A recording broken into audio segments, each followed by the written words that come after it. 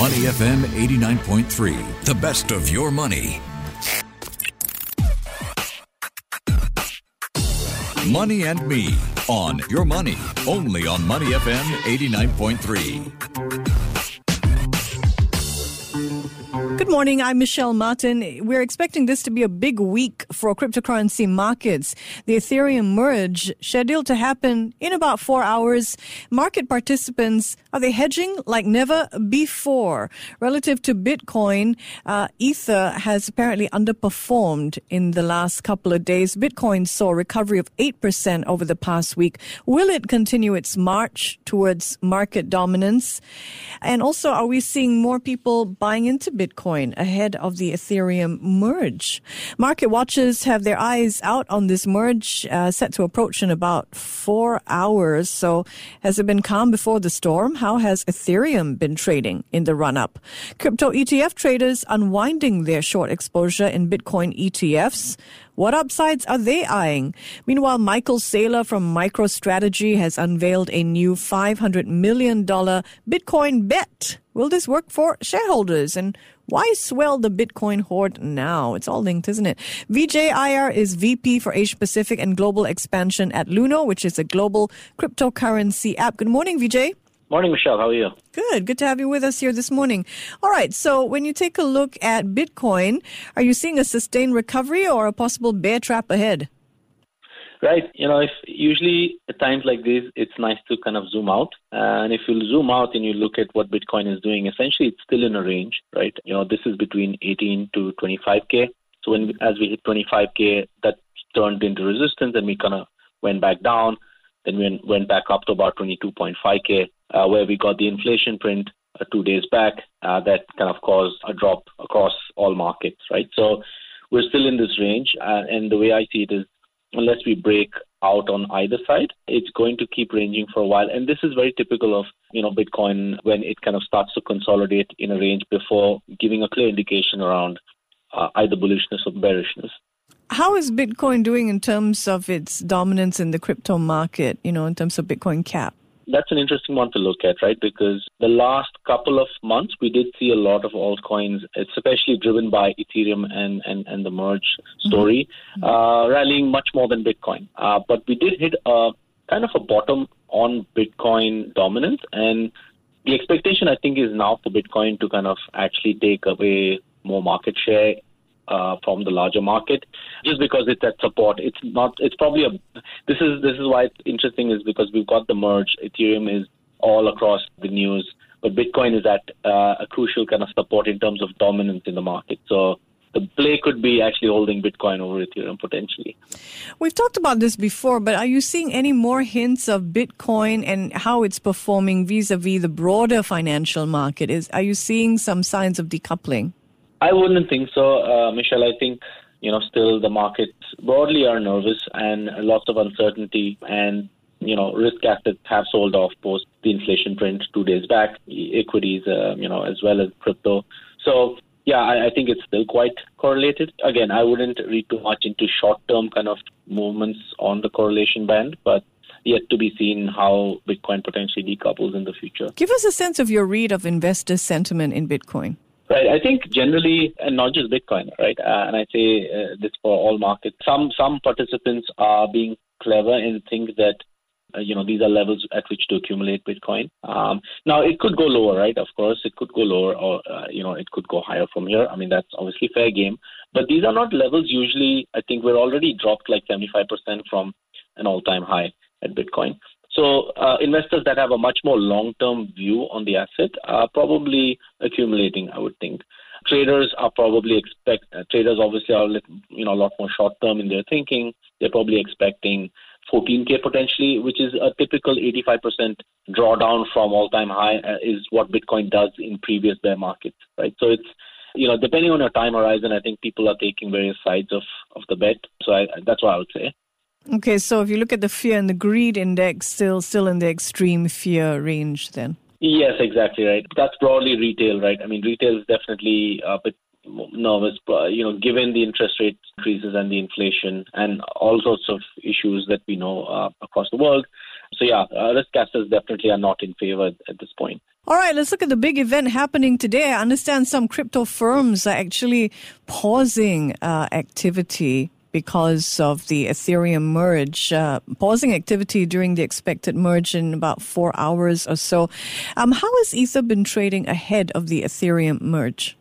It's actually lost a bit of ground in the past few days. I just think it's a lot of volatility playing out. What's happening is essentially you've got traders obviously positioning, probably more bullish toward the merge, but you've got the inflation print that had all these risk assets sell off, and then Ethereum sold off more than Bitcoin actually in the past few days. But it's actually picked up in the past 24 hours in anticipation of the merge, which is happening today. I would just say that it's going to be quite volatile if you ask me, or it could also be a non-event. But unless Ethereum breaks 0.085 on the Ethereum Bitcoin pair, Ethereum is still bearish, I would think, if you ask me. Lots of traders actually are positioning bullish by buying calls to the tune of $2,500 on Ethereum. That's probably 60-70% of the market, actually, if you ask me. If you have any sort of negative event around the merge, that'll cause a massive sell-off, unwinding of a lot of those calls and positions. But yeah, so I would say in the run-up to the merge, past 2-3 months actually played out quite well for Ethereum. But past couple of days after the inflation print, Ethereum started falling off quite badly. So Ethereum expected to complete its transition from proof of work to proof of stake today, complete the transition. Can you help us understand Ethereum Classic and how it's performed? And what it is with regards to, people think, okay, I know what Ethereum is, and I think Ethereum has been moving sort of a downward drift, and I know that the merge has something to do with its staking model, and this basically means that it's becoming more energy efficient, this cryptocurrency. But help us understand what the merge has done, what is happening to Ethereum.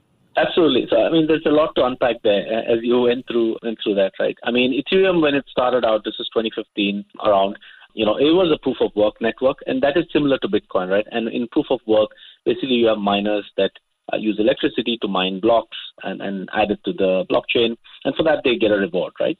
Now, obviously, that's come under a lot of kind of criticism around the energy usage, especially Bitcoin. And Ethereum went on this path of transitioning to proof of stake. What that means is essentially you don't need to run massive servers using a lot of electricity. All you need to do is stake some of the Ethereum asset that you have onto nodes that help validate transactions of the network. So essentially, you're just using capital without actually having to buy mining equipment and so on. So that's basically the essence of it. And Ethereum completes that move to proof of stake today, hopefully, is what the anticipation is. And so, you mentioned Ethereum Classic. Ethereum Classic was the original form of Ethereum when it started out. There was an event in 2016 around where, there was essentially a hack, and, where certain coins were obviously, stolen. And Ethereum, the foundation made this decision to fork the chain. Fork the chain means split the chain, and this new Ethereum that came out is now the biggest, kind of the second largest network, right? The old Ethereum chain it's called Ethereum Classic now. So a lot of people still believe that is the original Ethereum chain, and hence, it still has value. People still trade it.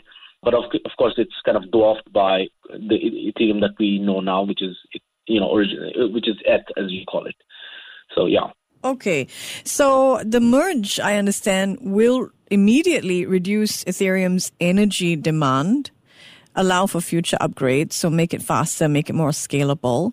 What will it do for the supply and demand for Ether? Yeah, that's a good question, right? And I think that's one of the biggest kind of aspects of Ethereum going forward, is it potentially starts to become a deflationary currency in that, right now, the supply of Ethereum, there's a massive supply of Ethereum pre-merge, post proof of stake.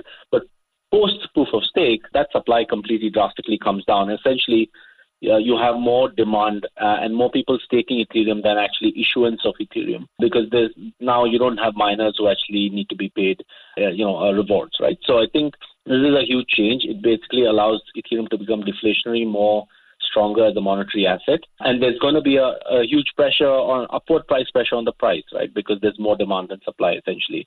So this is the expectation, obviously to be seen how it evolves. But lots of excitement around Ethereum as an asset, and institutions being more interested in Ethereum for a lot of these reasons, which is the asset class being deflationary and then the proof of stake as well. Okay, do you think there is a possibility that some of that computing power might be redirected to, other coins, mining Bitcoin, for example? Yeah, sure. In fact, you see, if you look at the Bitcoin hash rate, that's been increasing. That could indicate a lot of miners moving to Bitcoin. The risk with the merge as well is that some of the miners potentially can and are planning to fork this network. So as Ethereum moves to proof of stake, there could be a Ethereum proof of work network that continues to chug along. Right now, we don't know whether that will survive in the long run, but there'll be value on that network. But there are a couple of miners who plan to do that in the 24 hours within completion of the merge. So that's also to be seen how and when that evolves. So we could have another situation like in Ethereum Classic with the Ethereum proof of work network. So what are your price expectations for Ethereum Classic, the range? Ethereum Classic, I think it's been, a lot of the sentiment is because of the Ethereum merge itself. Ethereum Classic has gone up probably 10, 15 odd %, similar to a lot of the other networks that have something to do with the merge, like Lido Finance, which is the largest staking provider for Ethereum, and they have a token called LDO. That's also gone up quite a bit in the past few months. Similarly, Optimism, which is a layer 2 scaling solution on Ethereum, have a token called OP. That's also actually gone up quite a bit in the past 2-3 months. I would say Ethereum Classic, all of these, similar coins, it really depends on how the merge pans out, and they are quite dependent on Ethereum and Bitcoin ultimately. Are you seeing people buying in because they think the merge is here, this is Wednesday, I have to buy Ether before it goes through this makeover? Yeah, I think we are seeing activity on that regard, right? I think people are buying in anticipation that the merge will be successful, and obviously it's a positive event for Ethereum and crypto overall. And what that means is, they're expecting the price to be significantly higher in the future. Now, we don't know whether that will be immediately, whether we see a massive price bump, or we see that in a few months, or maybe over the next year. But I think people are beginning to, position bullish on Ethereum if this goes through, which most are expecting to. All right. Let's look at institutional interest. What's happening with crypto ETFs, Bitcoin ETFs in particular? I guess the sentiment is a lot more positive than before. In general, I think it indicates that large institutions are looking at the Bitcoin price and possibly saying that this could be a great base forming in Ethereum. We could see potentially a 20 to 30% drop even now in Bitcoin, but that's no reason to kind of be bearish. The time to be bearish on Bitcoin was probably last year at some point, right? So generally, there's positive flows into a lot of these ETFs, broadly indicating that digital assets and the crypto asset sector is being very favorably viewed by institutions and in general being bullish about holding some form of exposure to Bitcoin through ETFs. Well, speaking of institutional interest, Michael Saylor from MicroStrategy, I understand, has unveiled his plans to continue to hoard Bitcoin. 500 million is his latest bet worth of Bitcoin. Why swell the Bitcoin hoard now for MicroStrategy, do you think? Michael and MicroStrategy are hardcore, I would say, almost hodlers of Bitcoin, right? As you've seen, even in the past year, as Bitcoin dropped or Bitcoin rose, they've been steadfast in how they view the asset class. So if he's bought at 40K and he's held, it makes even more sense to buy at 20K, right? So I think they're playing a really long game, very much long-term focus. And he probably thinks this is probably one of the best times to buy. And I think hence the kind of massive outlay for buying Bitcoin. Do you think this sort of reveals his bet that the Bitcoin bottom has been reached? I think that's a hard one to kind of guess or say, mainly because they've generally been buying through the market, right? It dips and when it's risen as well. So whenever they get an opportunity to raise some money, they allocate Bitcoin as an asset class. So I think of course, it's dropped 75% from all-time highs. So there's no reason not to buy. So just because they're such long-term kind of holders of the asset. All right. We discussed this briefly, the decoupling of cryptocurrency from financial markets. But what was interesting was, just after the CPI report was out, in the US, we saw the slumping of the price of Bitcoin from 22,000 to about 21,000.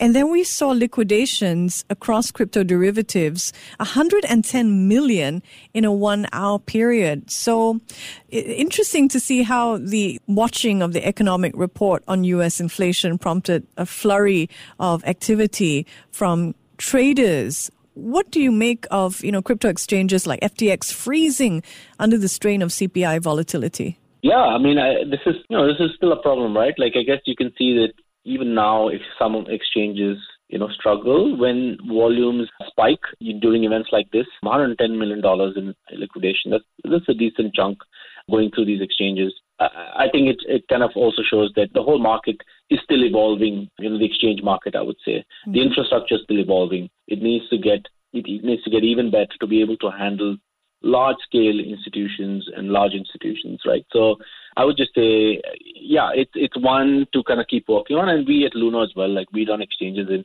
some of our key markets such as Malaysia and so on. This is a big part of how we try to make sure that users trust us and can use us in days on days like the CPI print, right? So I would say it's evolving, but lots of progress. Of course, it's much better than it was a couple of years back. And you're seeing a lot of traditional finance folks and engineers come to crypto now, bringing a lot of that skill set around scaling exchanges and working for places like NYSE and NASDAQ and so on. So I think it's getting better, and hopefully we don't see exchanges go down and hurt users. Well, very grateful to have some of your time on the day of the Ethereum merge. Vijay, thanks so much for being with us. Thanks, Michelle. Appreciate it. Vijay Iyer, VP Asia Pacific and Global Expansion for Luno, a global cryptocurrency app. Before acting on the information on Money FM, please consider if it's suitable for your own investment objectives, financial situation, and risk tolerance. To listen to more great interviews, download our podcasts at moneyfm893.sg or download our audio app. That's AWEDIO.